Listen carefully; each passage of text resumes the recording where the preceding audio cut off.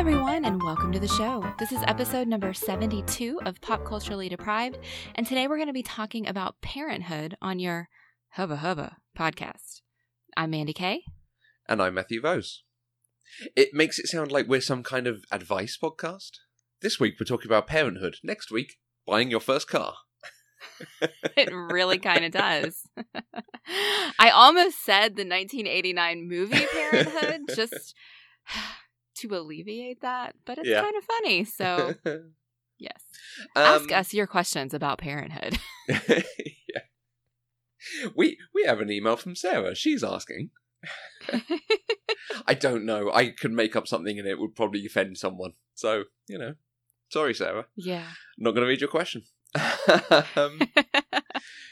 What do we want to say up front? We wanted to ask everyone, other podcasts, they're always like, hey, rate and review on Apple Podcasts, and that's really good. We don't want you to rate and review. Rate and review is not as good as everyone says it is.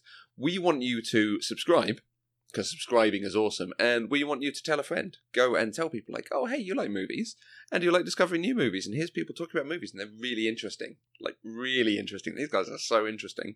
Go and tell your friends. And then, I'll tell you what's really useful. This is probably the thing you can do to us that's going to be the most useful. The podcasts that you listen to, like, people listen to us, they listen to How Did This Get Made, Movie Crush, all those other movie podcasts, Wittertainment. Unsubscribe from them. Take them off your podcast app, Matthew, and make sure we're the only ones you subscribe to, and that'll move us up the charts. That is what we're after today. Disclaimer, do not do anything Matthew just said, except actually subscribe to us. I'm coming for you, Mark Commode. All right, now that the humor's out of the way for today. Yeah, let's be serious. Parenthood. Mandy, why have you never seen Parenthood? Oh my God, I didn't even know this movie existed. And I have to tell you, I'm really sad about that.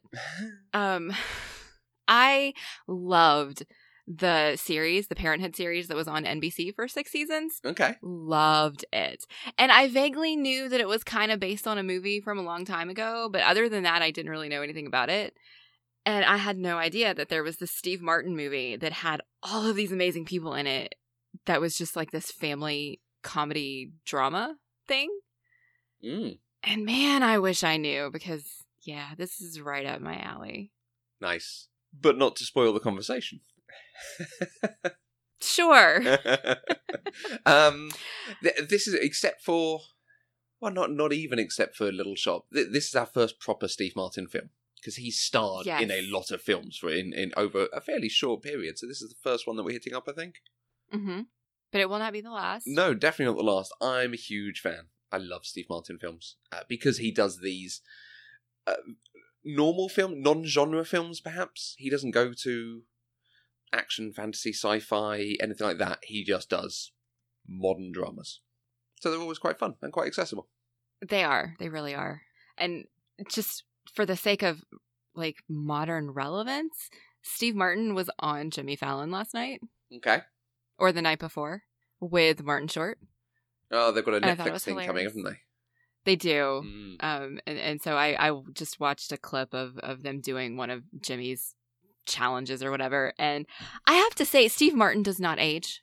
He looks exactly the same now as he did in 1989. Okay.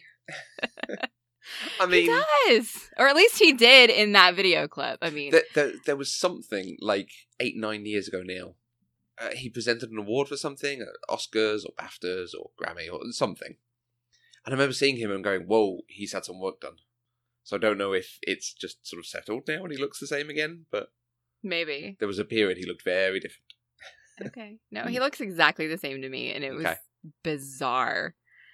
So, all right, Parenthood. Parenthood is a 1989 family dramedy starring an all-star cast of Steve Martin, Mary Steenburgen, Rick Moranis, Keanu Reeves, Martha Plimpton, Diane Wiest, and Joaquin Phoenix. The film is Leaf Phoenix. You're right. He was credited as Leaf Phoenix in this movie. That was his chosen name, and then he returned to Joaquin. I know.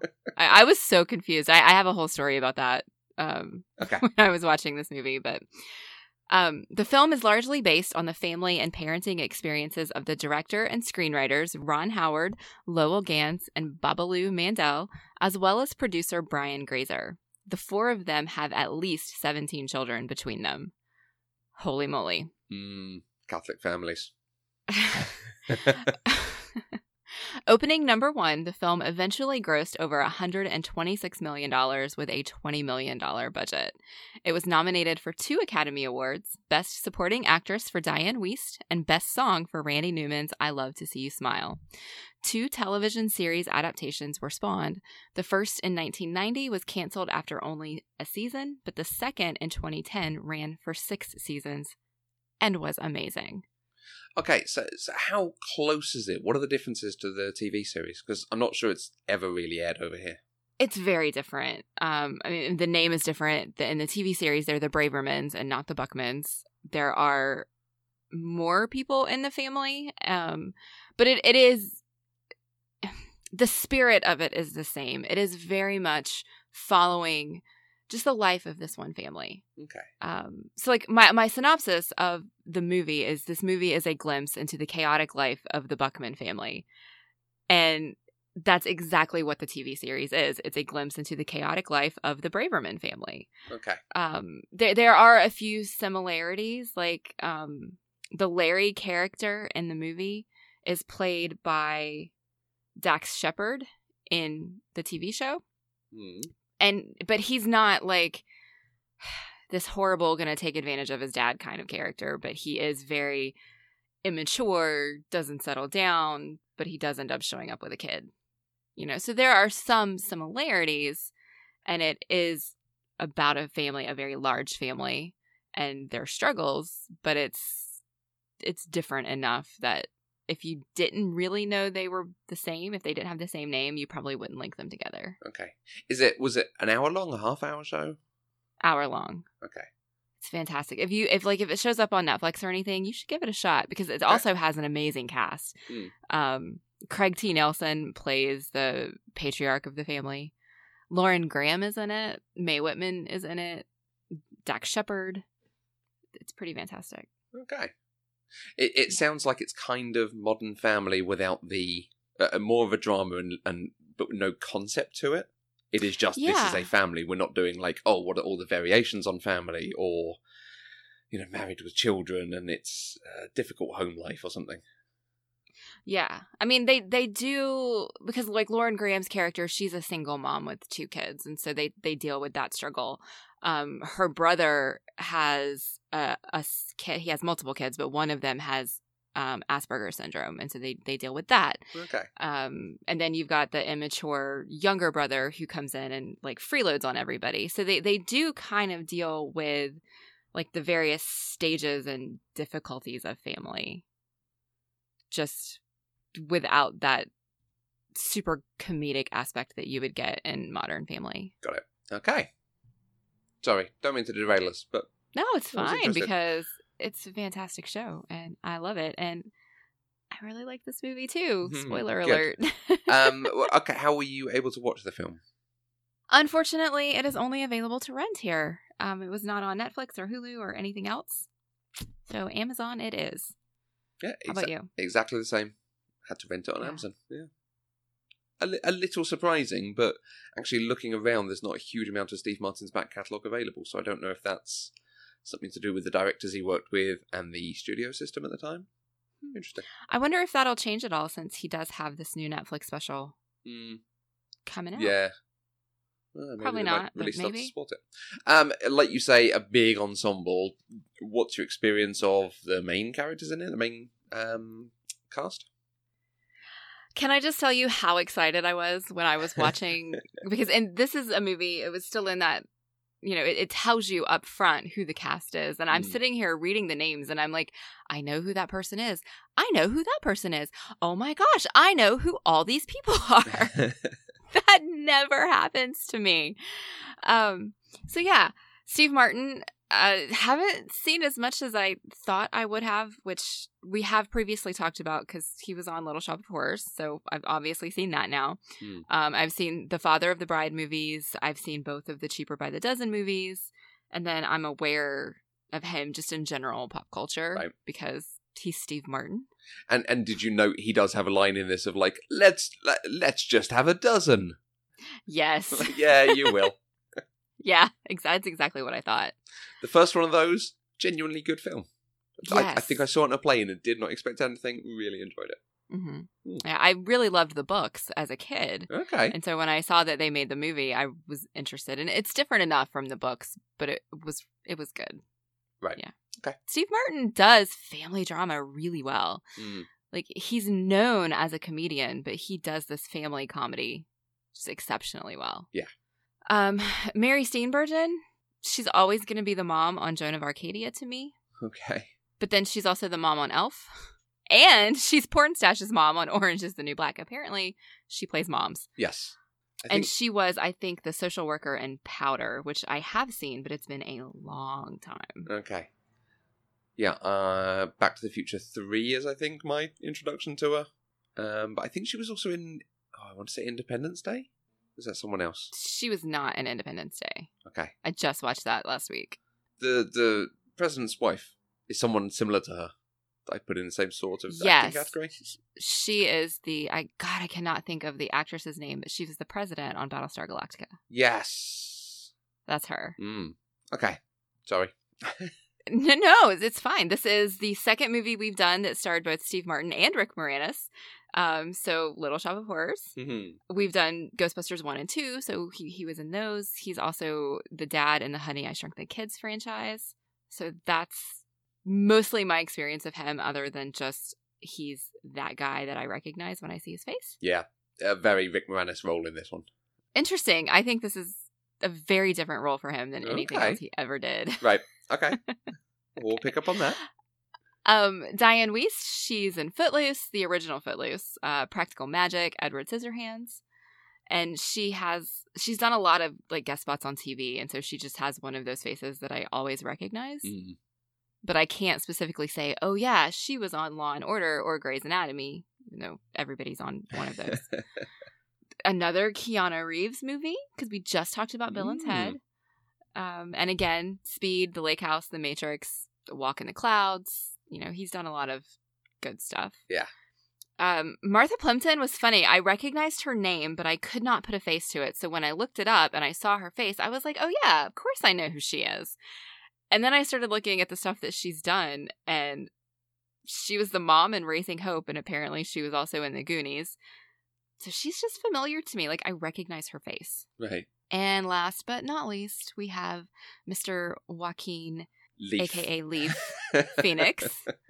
I first became aware of Joaquin Phoenix with the movie Inventing the Abbotts back when I was in high school, which seems to be the movie that kind of relaunched his career. He took a break for a little while. And then after that, he's done some really good stuff. He did Signs. He played Johnny Cash in Walk the Line. He was in Gladiator, The Village, Ladder 49, which absolutely makes me cry like a baby. He's done some really good stuff before he kind of disappeared in obscurity again. And then he's doing all this new stuff that I just haven't been able to see yet. He's having a bit of a resurgence. Yeah. I really want to see Her. Haven't seen it yet. Okay. Okay, maybe not. On your list, you've not included Thomas Hulse, who played Larry. That's because I didn't recognize his name. Okay. So I figured I probably haven't seen him. He's the voice of Quasimodo in The Hunchback of Notre Dame. I've not seen it. Oh. A Disney, and you've not seen it? Yeah. But it's really strange. Since watching this when I was growing up, when I first saw this, and then watching it this time, I have seen Amadeus, and he was Wolfgang Amadeus Mozart. And I was watching this for 10, 20 minutes, like, I know this guy, and I know this guy from around this time, and I cannot think of what film it was. And I had to look it up in the end. It's like, he was Mozart. I was very pleased to realise that. Okay, yeah, apparently he was in Mary Shelley's Frankenstein, which I have seen, but I don't remember.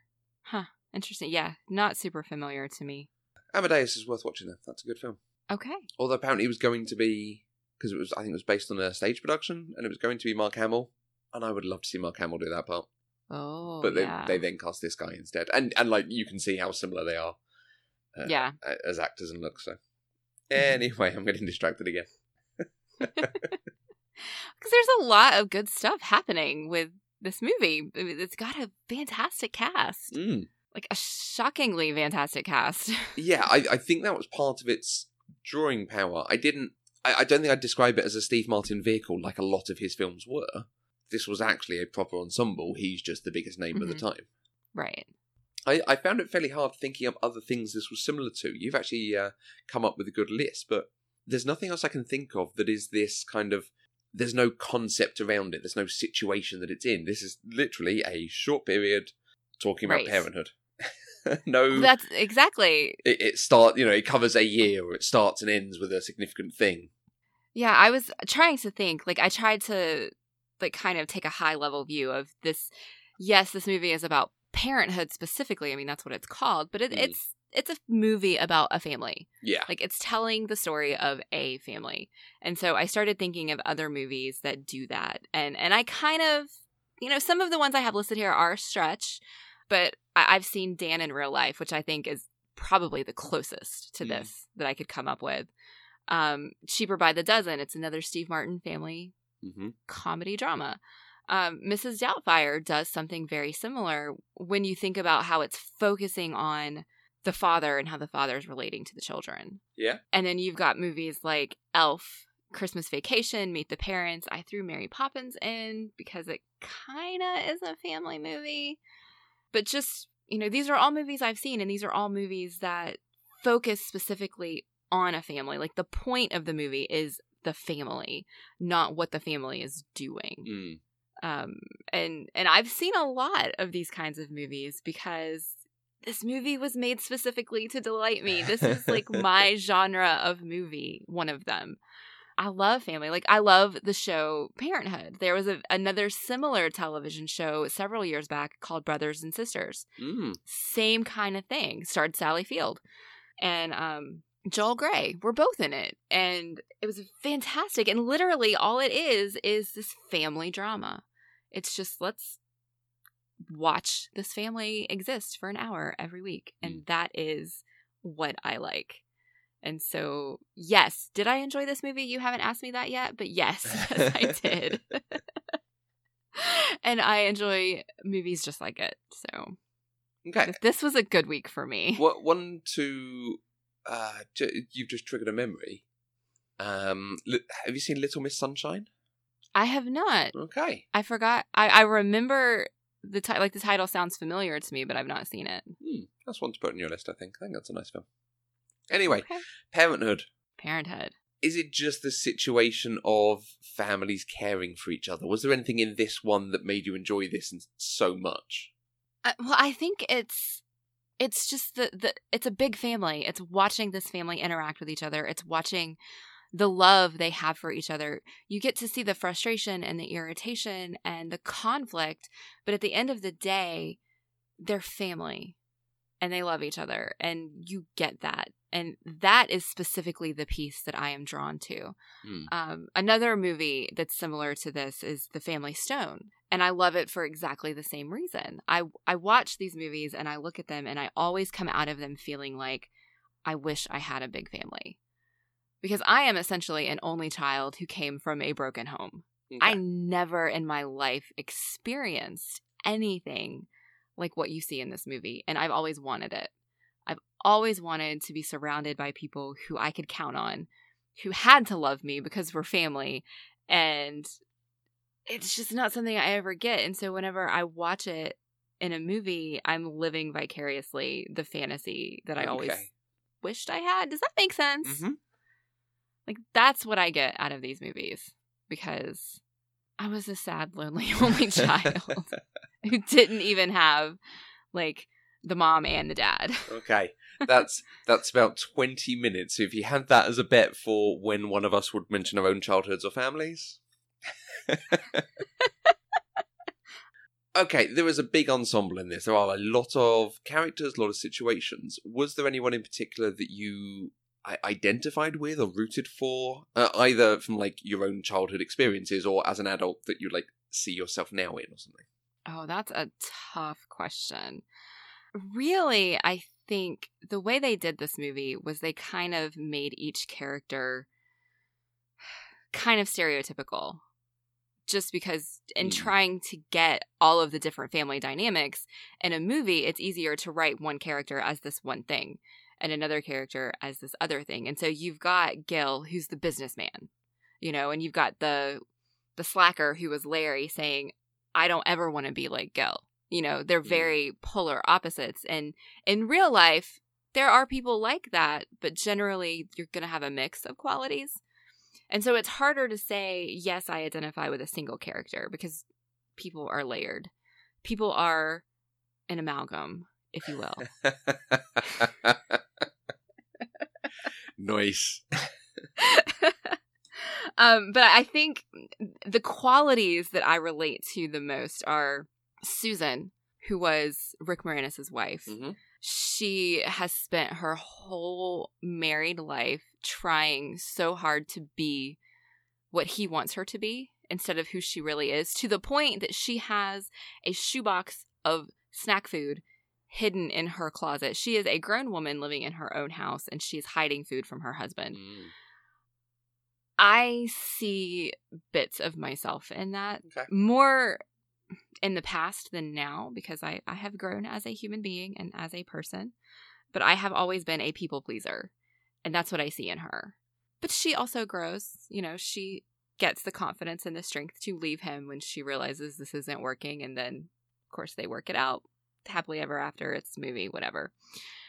I also do see myself, or at least I want to see myself, in Helen, which is Diane Wiest's character, because even though she was a little bit frustrating at times, she was such a strong woman. She was taking care of her family. She was doing the best that she could. And then when her own daughter was struggling, she stepped up to be her mom. Yes, of course, she channeled Joy Summers and said, if you leave, you can't come back. But as soon as she left, she ran out into the street and is hollering after, Julie, honey, I'm always here if you need me. Sweetheart, honey, be careful. If you want anything, just call me. Julie. And so she's a hard ass, but she loves her kids. Yeah. And she wants what's best for her kids. And I really admire that. So yeah, I think those two are probably the two. Like, if you put the two of them together, you'd probably have a pretty close representation of who I see myself as, or who I want to see myself as. Okay. And there's none of the children that you're like, oh yeah, I was like that? No. Okay. Because I was definitely not like Patty. And I was definitely not like Justin. Wasn't like Kevin or Gary, and Justin? I don't remember any of... Justin was the one who put the bucket on his head and ran into the wall repeatedly. Yeah, no, I don't think I was like any of the kids. No. Okay. What about you? Ooh, it's probably Mary Steenburgen. Okay. Honestly, she was the most well-adjusted character in the whole movie. Yeah, I think, it's that kind of, she's very level-headed and just deals with everything that comes, which is not necessarily me all the time, but it's the one that I watch and go, she's at least got some level of equilibrium. Like you say, everyone else sort of tends towards some larger stereotype. Because they've got so many characters, they can break out roles, whereas, like you say, normally you might have one character actually shows several of these things in different interactions with people, so it makes them seem like a more fully formed character, but you'd start having people having too many plots or taking too much space, so you might as well break it out into two different characters. Right. Did you see yourself in any of the children? I'm not sure. I mean, Kevin was a wonderful actor. The fact that we start off with the thing of making jokes about him making the face over and over again, but the kid actually does have a really good face when he's stressed. Yeah. Like, oh, that poor lad. And I don't think, they use words like sensitive and so on, and it might be now we'd be talking about somewhere on a spectrum and further diagnosis maybe, but I feel like maybe there was that just adjusting to dealing with the world around you as you grow up. Yeah. Yeah. But I suspect that's also a thing most kids feel, so who knows. Okay. Rick Moranis, and his wife. It's terrible. I can never remember the characters' names. Susan. His wife's name was Susan. His name was Nathan, and his wife's name was Susan. So played by Harley Kozak. There's a few interesting things in that story. So you wanted to have a conversation about Rick Moranis? Yeah, I think this is a departure from any other character he's ever played. Mm. Because every other time we've seen him, he's been this kind of timid, nervous, nerdy man-child. Okay. You know, he was like that in Ghostbusters, although he did improve in Ghostbusters 2. He had some character growth, but he was still very much like that, especially when you consider how nervous he was around Janine right before they started their shenanigans on the couch. He usually plays the very caricature of a nerd. Okay. And that's not what he was in this movie at all. Okay. I mean, yes, he had his mannerisms in... I don't know the best way to say this. It's not mannerisms, but the way he interacted with his child and the way he was pushing her, this 5-year-old child, you know, and having her memorize the periodic table and not wanting her to hang out with other children because he wants her to be a genius. Those kind of fit into the nerdy stereotype just because they're smart. Like, he's really, really smart. And he wants his kid to be really, really smart. But he's also commanding. He's a little bit domineering. You know, it's kind of, it has to be his way or no way at all. You know, and there was even a moment when he was talking to Susan about whether or not they were going to take Patty to Mexico or not. Like, this was a great character moment and a great moment of acting for Rick Moranis. He's talking over her. And he says, well, it's just like I planned. I mean, it's just like we talked about. Gee, honey, I'm really not too pro on Patty spending a week with Gil. Why not? They offered. I'm a little concerned about his jocularity. He's a wonderful guy. It's just he's a little, lighthearted about things that we consider important. Like, he very specifically says he knows this is his thing, but he had to backtrack it and say, no, this is the thing that we decided to do together when he's talking about Patty's future and their plans for vacation and all of that stuff. Yeah. And I feel like this is just the most unlikable we've ever seen him. Okay. I have a slightly different read on it, I would admit.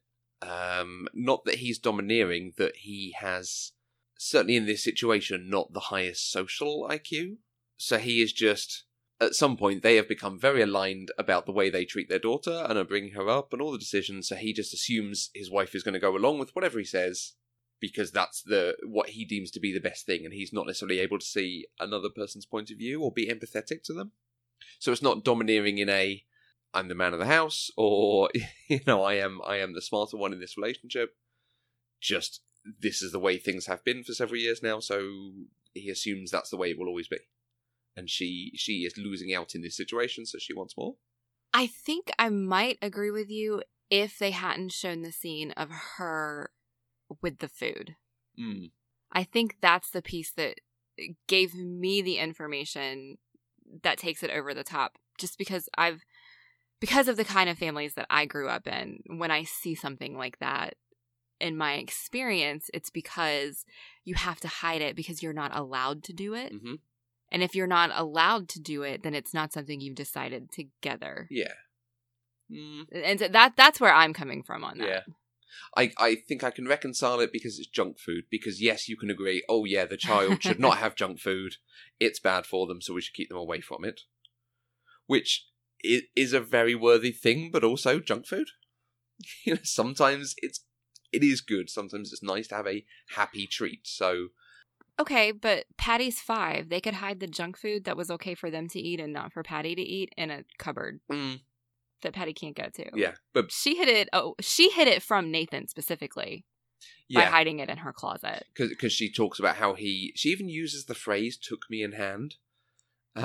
Yes, and sort of helped her get over her kind of wild lifestyle or party lifestyle. It sounded like. Yeah. So she is now trying to please him because she has always thought he's really good for her. But maybe she's outrun him. So okay, so the next bit that I wanted to ask about was she leaves them, which I don't think, for me, isn't 100% totally earned, but I can see it. Certainly this conversation with you has helped me. Yeah, I can see it that she is not getting out of that relationship, so she has to go and find herself. Yes. I struggled with it a little bit because she left both of them.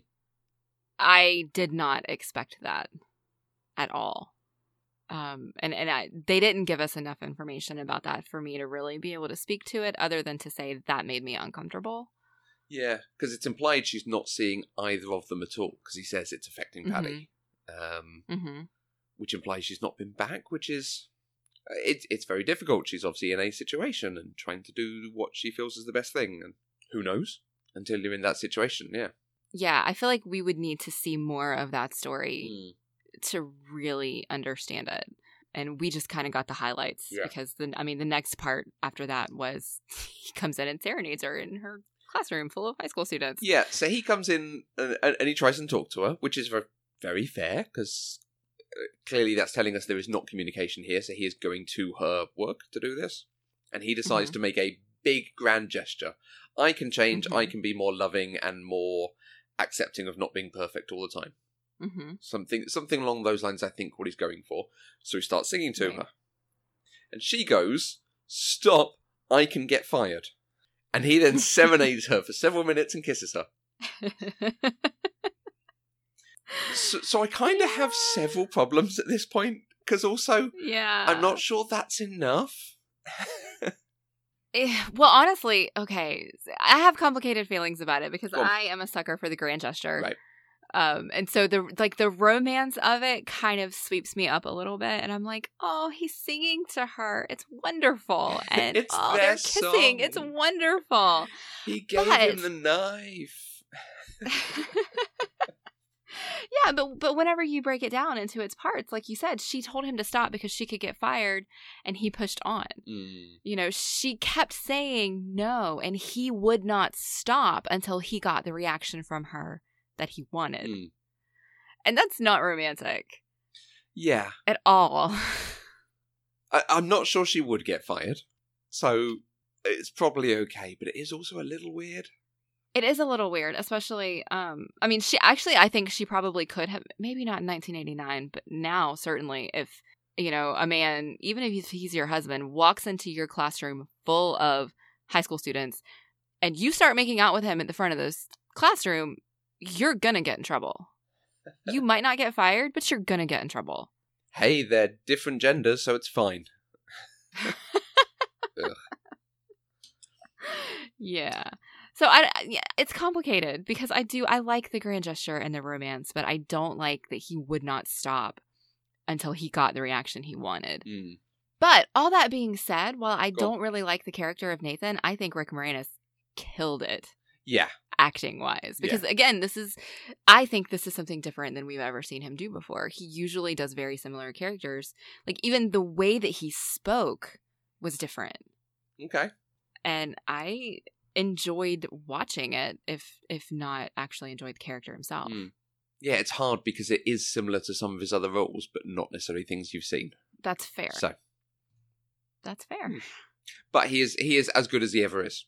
And you can see, and this is why it's an interesting thing. He is a very good father. He is perhaps not quite being as measured as he should be about the, mixing the fun with the education, but he dotes on his daughter and is doing everything for her and is, in inverted commas, providing for the family. So she's not leaving him on grounds of there's an affair going on or he's a terrible person or anything like that. It is purely her own thing that she's leaving. Yeah. Well, it's because his whole life is Paddy. Yeah, true. I mean, that's really what it is. She's not in a marriage. She's like a co-babysitter almost. Yeah, that wonderful line about going away and getting 2 rooms. Which room will I be in? Oh, that's good. Well, see, and my thought is, who's going to leave a 5-year-old alone in a second hotel room? Why would you do that? Yeah, if the doors were adjoining. Maybe. Maybe. Okay. She is a very, very grown-up 5-year-old. That is true. Yeah. She was adorable. She was. The youngest actors, her and Justin, were actually really good. They each had a few moments that was like, wow, that was really good. The bit where he goes to defend his sister. They're hurting my sister! And the bit where they're watching each other play, or the bit where she has to react to the thumb, things like that. These are good kids. They know what they're doing. Yeah. I was impressed. Okay, the other families in there. We've talked a little bit about Diane Wiest. Obviously, she's got the most, not necessarily dysfunctional family, but they've got the most stories going on, I think. Yeah. Because you have the issues with the ex-husband, you have the issue, her possibly dating someone else, you have the daughter, who carries a lot of this film, and her stories, and then you have the son, Joaquin Phoenix, who has his own thing going on. Mm-hmm. Did it work that there were so many stories for that family? I think it did, honestly, because when you're in a single parent home, it's hard to keep up with everything that's going on, because now there's just one person who's responsible for all of this stuff instead of two people who are like partners in it. And so it did make sense to me that, you know, she's struggling with her own life because she is a single mom and she wants to be loved and she wants somebody in her life too. She's got these two kids who are at that age where they're just difficult anyway. I mean, I'm sorry, teenagers are difficult. I was a difficult teenager. I am certain you were a difficult teenager. Teenagers are just difficult. And when you've got a teenage boy who doesn't have a man in the house to teach him things, you're gonna get that reclusion. And I think it worked. And I think the way that she related to both of them worked really well. But that could just be because I'm biased. I don't know. My mom was a single parent for a while, so I mean, I'm an only child, so we didn't quite have those same dynamics. But no, but you again, you can sort of put yourself in that position a bit. Yeah. And yeah, it's absolutely earned that Diane Wiest, that you said earlier, was nominated for an Academy Award for this, because she's terrific. She absolutely killed it. Yeah, she did a lot of heavy lifting because she had so many different emotions to deal with. You know, there was only one bit where I struggled with her parenting just a little bit, and then I was trying to walk it back a little bit and see if like it's a knee-jerk reaction or do I really feel that way? And that was when she didn't get upset at Gary at all for destroying his father's office. Right. I struggled with that just a little bit. Okay. Like, I understand, you know, being there emotionally for him when his father has let him down again and again and again, and he's hurting, and so you have to be the supportive mom. But at the same time, he just committed serious vandalism that had, like, an actual dollar cost related to it. And he should have some consequence. Yeah, I kind of feel like she's so angry at her ex-husband. She's like, I can't be mad at you for that. Okay, maybe. I didn't even consider that. I think you're absolutely right. But she, like you say, she has to do so much because she's not only doing a lot of the drama with her kids and her own story, she's got a lot of killer lines. And she actually gets to be funny as well. And so often in these things, the women are cast as plot killers, very serious, the straight man, something like that. Obviously, straight man in inverted commas again. But Diane Wiest actually particularly gets to be quite funny and have just lines back at things that are the sorts of things Steve Martin often gets to do. And it's really nice to see them in the kitchen, you know, some gender stereotyping there, but putting things together. And her, like, they talk about the ex-boyfriend, she's like, what a loser. Oh, he was in a Rolls Royce. Yeah, I was talking about me. Oh, I just love that they let her cuss all over the place.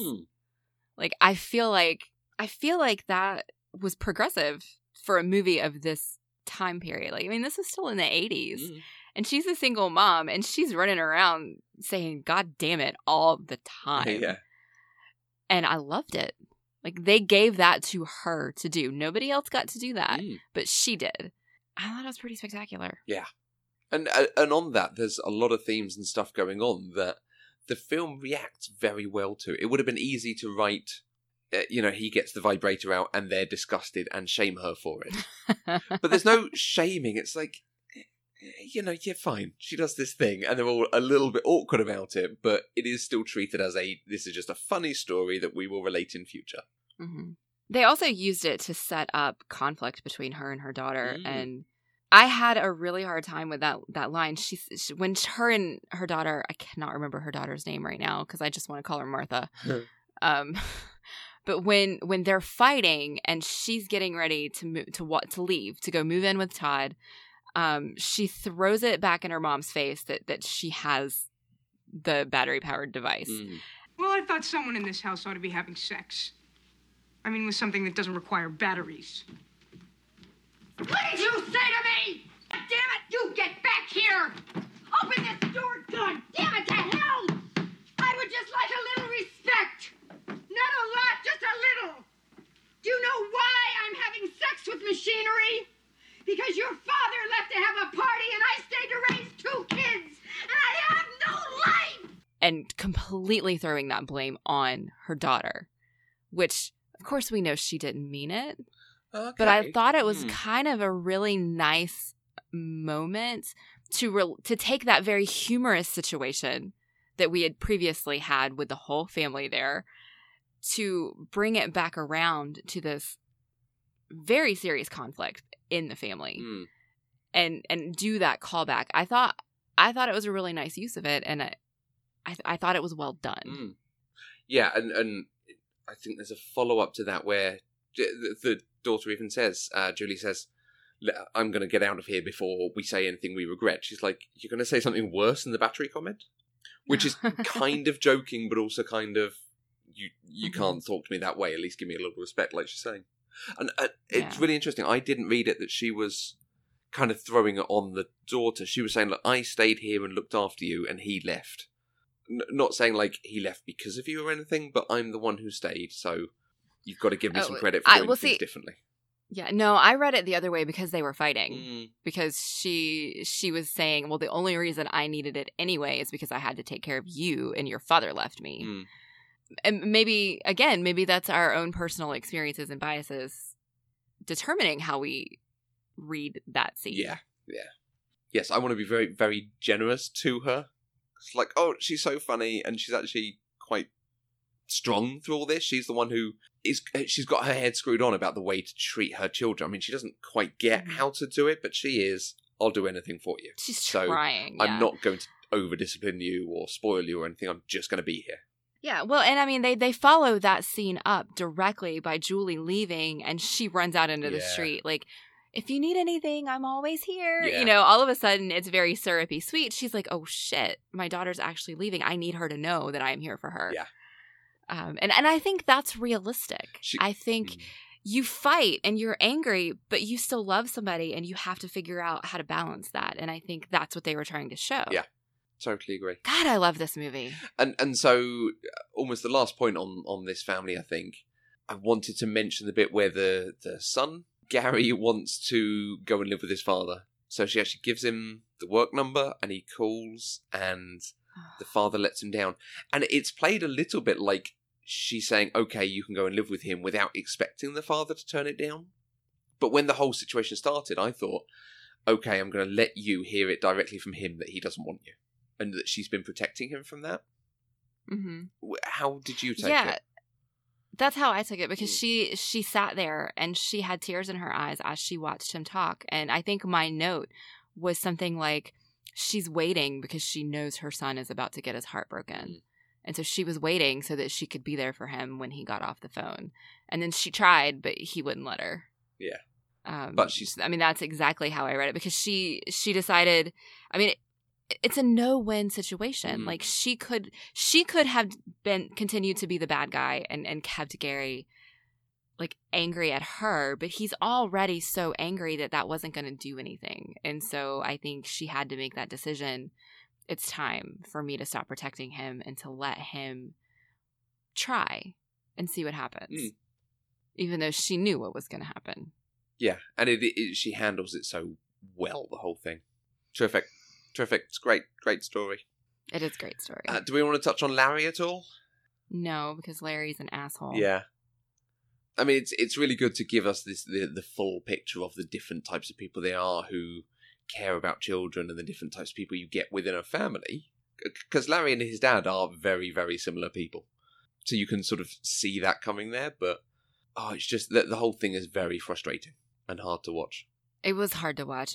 It was heartbreaking at the end when he decides to leave. Like, I knew he was going to do it, but I was hoping that, like, his dad is giving him every possible out. he's like, I am going to pay this bill for you. They're not going to kill you. I just need you to like settle down and actually be responsible. But I'm going to pay this for you. You don't have to worry about it. You're going to be taken care of. And almost instantly, Larry's like, well, but what about this other thing? And he doesn't even consider his son at all. Like his son is, I don't even know that he considered his son at all until his dad brought it up. Yeah. Like I think he forgot he existed. And I just don't have time for people like that. Okay. So let's ignore Larry. It's good because otherwise the film might be lacking a little bit of edge. You might have to spend too much time on other characters. So it is, like I say, it's a nice comparison. But there was a lot going on elsewhere. Yeah. Well, it was also nice, though, to see how quickly he was willing to take in Cool. Yeah. Because you've also seen him be really, really gruff with all of his kids. And he had that whole conversation with Gil about, well, I know you think I was a shitty father and blah, blah, blah, blah, blah. But then he is just so quick to take care of this little boy and not leave him, like, just floundering out there. Yeah. And I thought that was nice. I thought it was really interesting, the relationship with his wife. Because they did not seem to get on at all. And I felt like there was more story to that than we were being shown. Mm-hmm. Yeah, but then weirdly, at the end, they looked very happy together. When everybody was at the hospital. Yeah. Like, because they showed them smiling and, like, they were kissing. And it just seemed very different from the dynamic they had in the whole rest of the movie. As he's handing out cigars and taking down the no smoking sign. Yes. That wouldn't go down in Grace Sloan Memorial Hospital, would it? No. Okay, so I think we finally come to Gil, to Steve Martin and the core Buckman family. Again, a number of things going on, but particularly it's about Gil himself, his relationship with his wife, and Kevin. Yeah, because they have 3 kids at this point, and I don't even know what the girl's name was. Taylor. Yeah, it almost calling her Taylor. I wonder if that was just an open casting. If could be boy, could be girl. We don't mind. Possibly, yeah. Any thoughts on the family? Any of that situation that you enjoyed, didn't enjoy, that gave you pause or question? No, I enjoyed every aspect of their family because I think even when they were fighting out of love, and it felt very real to me, and they tried their hardest to be good parents, and they really wanted what was best for Kevin, and they were trying to figure out how to do that and to help him while also, like he said, he didn't want there to be a stigma associated with Kevin going to a special ed school. And so they were trying to take care of it themselves. And I thought that everything they did was in the best interest of the family. And that's what I want to see when I see a good family drama. I want to see exactly that. Yeah. Yeah, people at least trying to do the good thing, but they each have their own wants that pull in different directions. That's the normal way it's written, and it's done very well here. Do you think they're right to try and keep him out of the special ed school? I don't know. Okay, cool. Good chat. It's hard to say. I understand why they would want to, but the movie didn't give us enough information about what his issues actually were. Like, is he just a really sensitive child who needs to kind of learn some coping mechanisms through therapy? Or is there actually something deeper going on and he really needs, like, there are, like, deep-seated behavioral issues that need to be addressed? And we just don't know. They didn't tell us. No. And I don't even think they know because all they know is that he cries a lot, and then, like, a psychologist had been observing their son without their permission for a while. Yeah, that's a bit weird. That was a bit weird. And so I just don't think we have enough information, and I don't think we were intended to. I think it was just kind of supposed to be this generic thing, just to have conflict in a family about a child. Yeah. It's interesting. There's a number of Steve Martin films that have that kind of baseball and little league thing. So I wonder if he played it a lot when he was a boy and has these memories. So, or if it's just happenstance that he ends up in films that feature it. I mean, I say several. I can think of 2. So, well, I also think Little League was a much bigger deal in the late 80s, early 90s than it is now. Okay. And I honestly, I could be completely wrong about that because I don't have kids. And so I don't really know what kids are doing these days and what's important. But my understanding of the world is that kids don't go outside anymore because they play video games. Little so Snapchat playing league, Little League. right? Yeah. So Little League was like a huge thing. And so that's something that I expect in a family drama is that they would somehow be participating in Little League. Although I don't think the father always has to be the coach like he tends to be in movies. Yeah. Yeah, it's an easy plot, isn't it? It is. Okay. It's a good film. It is a good film. We're kind of gushing at this point. Well, okay, so I want to ask you about your favourite moments, but I think actually the favourite moments is a discussion of Kevin's birthday party scene in the middle. Yes. Because it's a pretty incredible set piece. There is a lot going on. There's a lot of characters there. I'm not sure you'd necessarily have all of the children and all of the adults, but fine, they do in this situation. And there's just so much detail and big stuff that goes on, so I can see you've got a couple of things that you particularly enjoyed from it. Mm-hmm. Cowboy Gil was hands down the best part of this movie. Yeah. I mean, and that's the bar for this movie is really high. And so just to put Cowboy Gil up there, it was fantastic. And for him to pull it off, my expectation was that it was going to be a disaster because he couldn't get Cowboy Dan, who Kevin really wanted. And so Kevin's having a meltdown. Everybody's making fun of him. And I was like, oh my God, there is no way this can go well. Like, it just isn't possible. But then it did. And it was amazing. Yeah. Like, there was nothing about it that wasn't amazing. The detail when he turns up of the pizza cutters as Spurs and the rug. The bathroom rug that's been cut in half. Absolutely. It's so good. And the tiny little hat that I think was what Justin was wearing in the beginning. Uh-huh. Oh, it's so good. I mean, he did what a dad is supposed to do. He stepped up. He didn't care how ridiculous he looked. He was trying to make his kid happy. Yeah. And because Steve Martin is Steve Martin, you know, he could pull off the comedy of it. Like, most regular dads would not have been able to do this. I was waiting for him to not be able to blow up the balloons, let alone make balloon animals. They are not easy to blow up, so... They are not, and he just, like, did it. Yeah. Like, one breath, that thing blew up. So, yeah, they completely subverted all of my expectations with that scene. And it really made it the highlight of the movie. For me, even in the build-up to that, there's so many small details that I just go, okay, that's awesome. Oh, that's really good. That's really funny. Like the well-made piñata that no one can break open. And this film is basically my only experience of piñatas. Like, this is what I expect them to be like. This is the only movie I've ever seen a piñata like this in. Okay. Have you ever had one? Would you expect them to break after a few hits? What's the deal? I've never had one, but yes, they should break after, you know, maybe not one or two, but after a couple of kids have whacked it, it should start to break. Right. And it just ends up with him taking a saw to it. Yeah, it was funny. It was a nice little montage there. Like I said, I love the bit with the thumb. The thumb trick. And then Patsy's reaction to it, because she doesn't know it's a trick, because she's a very small girl. But I love that she runs and hides behind her dad. And we've obviously had this bit of antagonization between their two parenting styles. And you just have Rick Moranis looking with a sort of shit-eating grin and a big thumbs up, like, well done. That's superb work. Thanks. Yeah. Oh, he's a little bit of an asshole. And I don't know why, but I loved the giant tub of M&Ms that Mary Steenburgen walks out with at one point. Like, it's a huge tub, and I just sat there going, I really want some M&Ms now. So, you know, product placement works.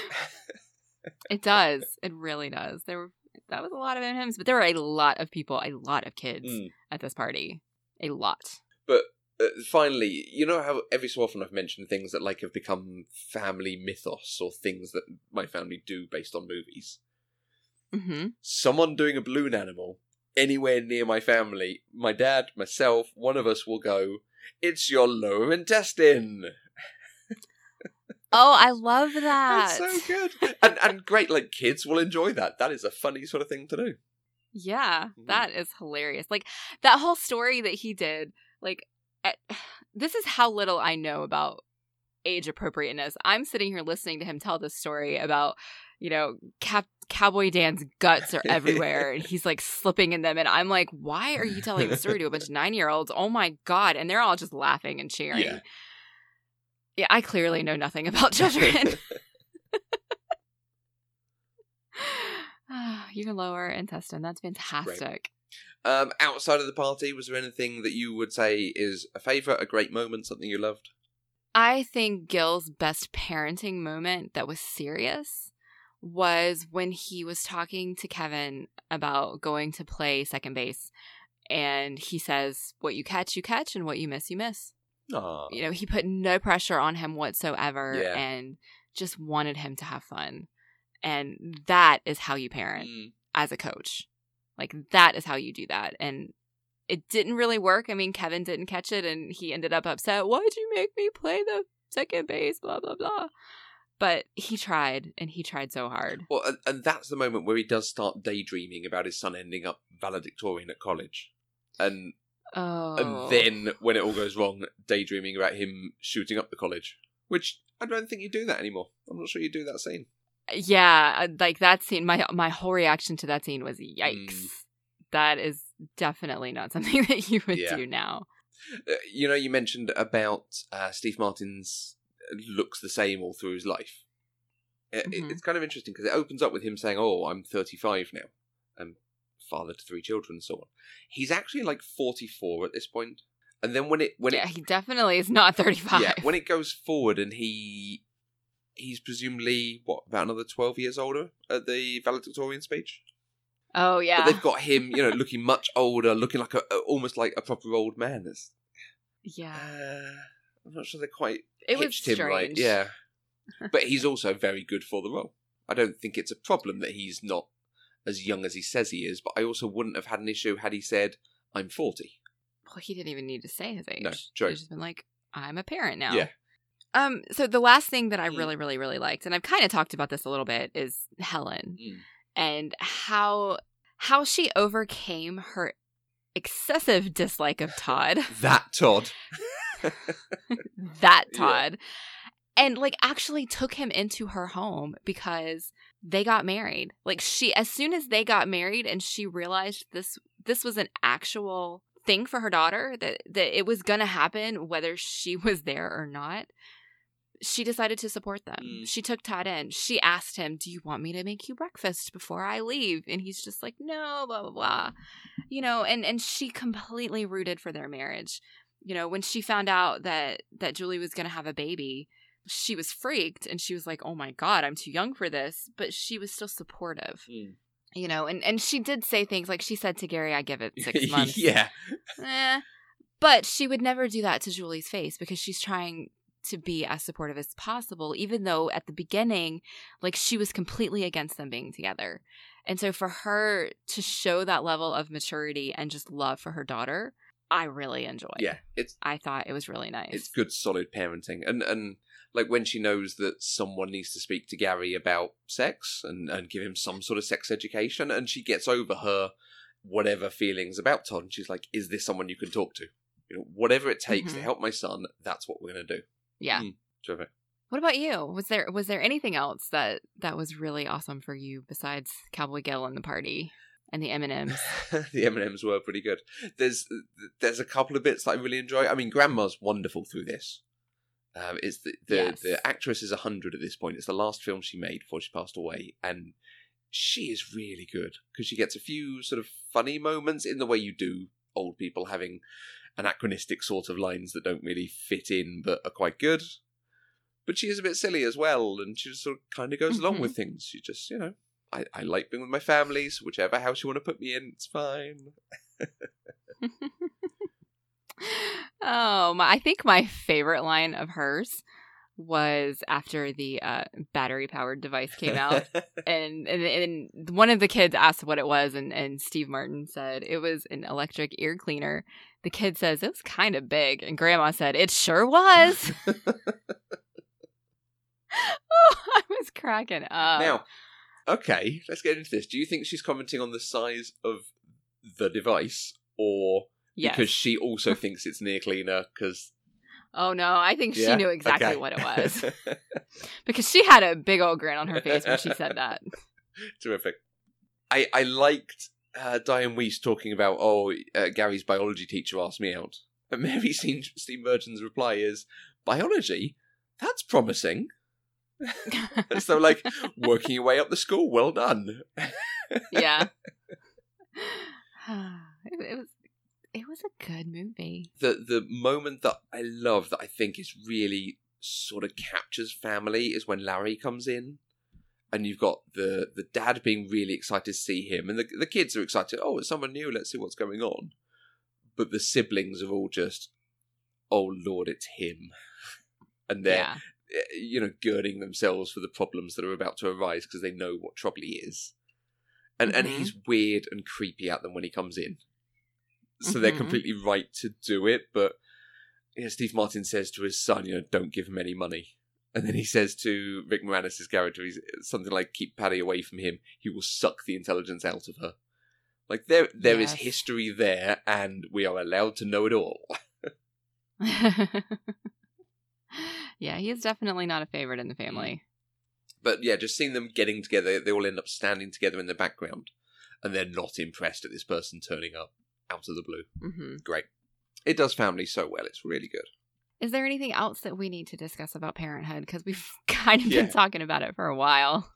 So, after this film happens and we see everyone in the film is having a baby, what do you think the future holds for any of these characters?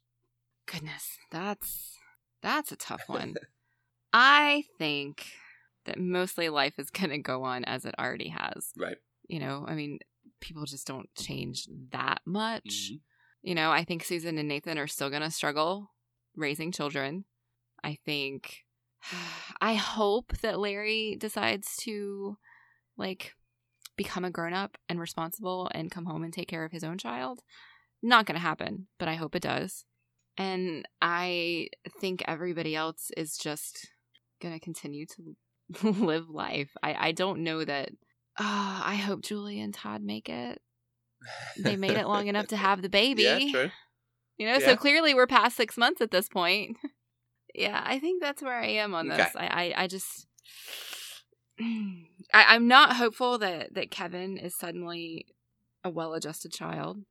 Hopefully he gets there, but I don't know. Yeah, you suspect he needs a change. So whether that is a new school or going off to college or something to reinvent himself. Yeah. Do you have any thoughts? I kind of hope that Cool is now living in LA and podcasting and tweeting. Because there's people of about that age that I follow and retweet stuff from. So I'm hoping it's basically one of them. Okay. I like it. All right. Well, we did have some feedback from our recent episode on Bill and Ted's Excellent Adventure, which is, of course, Keanu Reeves doing a very similar character as Todd. Todd and Ted. You're the same, right? Yeah, basically. Our friend Steve at Zinkstote on Twitter said, for gender-swapped Bill and Ted, Harley Quinn Smith and Lily Rose Depp make a strong case in Kevin Smith's Yoga Hosers. I don't have much to say about that because I know that Harley Quinn Smith is Kevin Smith's daughter and Lily Rose Depp is Johnny Depp's daughter, but I don't know anything else about them. I've not seen that. The stuff I've seen Harley Quinn Smith in, yeah, I can see it. I'm just old. I don't know who these people are. She was in an episode of Supergirl a while back. In fact, she was in Kevin Smith's episode of Supergirl. I did know that. I just don't remember what she played. And then I could not tell you what she looked like. This is not a spoiler, but in the recent season, he directed another episode that I think he even wrote, and it basically had Jay and Silent Bob in it. Nice. Yeah, it was really good. Okay. All right. We also had a comment from Andrew Polring. He said, I thoroughly enjoyed this one, especially your speculations on some of the trends and tropes and what they might have meant at the time. On military schools, I feel like it was part of a larger trope of the tough dad who wanted to send the lazy, misbehaving boy away to military school to make a man out of you. Mr. I'll make a man out of you. That's what I was thinking too. He continues, also, I remember lots of New York Times ads in the 80s for private military schools for wayward boys. On the way Bill and Ted talk, I don't know if they were reflecting or initiating a minor trend among stoner teens for talking in a faux eloquent way, but it definitely was a thing for a while. My favorite bit was Joan of Arc, aka Miss of Arc, doing insane jazzercise in the mall. I think it was kind of a reference to the 80s trend of female empowerment through working out, Jane Fonda's workout, and the like. I definitely enjoyed Joan of Arc doing insane jazzercise in the mall. Yeah, they brought that back nicely for the presentation at the end. They did, for sure. And we heard from Jen at Generosity, listening to us talk about the threat of military school in movies and TV. Pretty sure I grew up with boys who were threatened with that kind of thing. I have a friend who did cadets, Army Boy Scouts, to shape him up. Yeah. Because he'd better shape up. Shape up or ship out. Yeah, so maybe it was a thing. Yeah. Maybe it's a US thing. Oh no, Jen's Canadian, so maybe. Because we were, like, I had a lot of friends who did cadets and cadet scouts, but it was just a normal thing. It wasn't a forced or punishment or anything like that. It was just some people carried on from scouts. So. Yeah, it was definitely used as a punishment in the 80s and probably early 90s. It's very strange. All right, well, if you would like to join the conversation, you can use the hashtag PCDeprived on Twitter. You can find us on Twitter, Facebook, and Instagram at Eloquent Gushing. You can also email us at podcast@eloquentgushing.com. You can find us both on Twitter. I'm at Mandy Kay. And I'm at Matthew Vose. We are 100% funded by listeners through our Patreon page. Anything you can give gives access to exclusive content and helps to support the network and develop other shows. If you want to find out more, visit patreon.com/eloquentgushing. And don't forget to check out the homepage, eloquentgushing.com, where you can find other shows that we do for the network. You can find our back catalogue, and you can subscribe to our weekly newsletter for the latest news and announcements. We'll be back next week with another episode of Pop Culturally Deprived, where we'll talk about Blazing Saddles with Caitlin from the A Command of Her Own podcast. Until next time, I'm Mandy Kay. And as far as I'm concerned, your grandma's brilliant. Pop Culturally Deprived is an Eloquent Gushing production. For more information, visit eloquentgushing.com or find us on Twitter at Eloquent Gushing.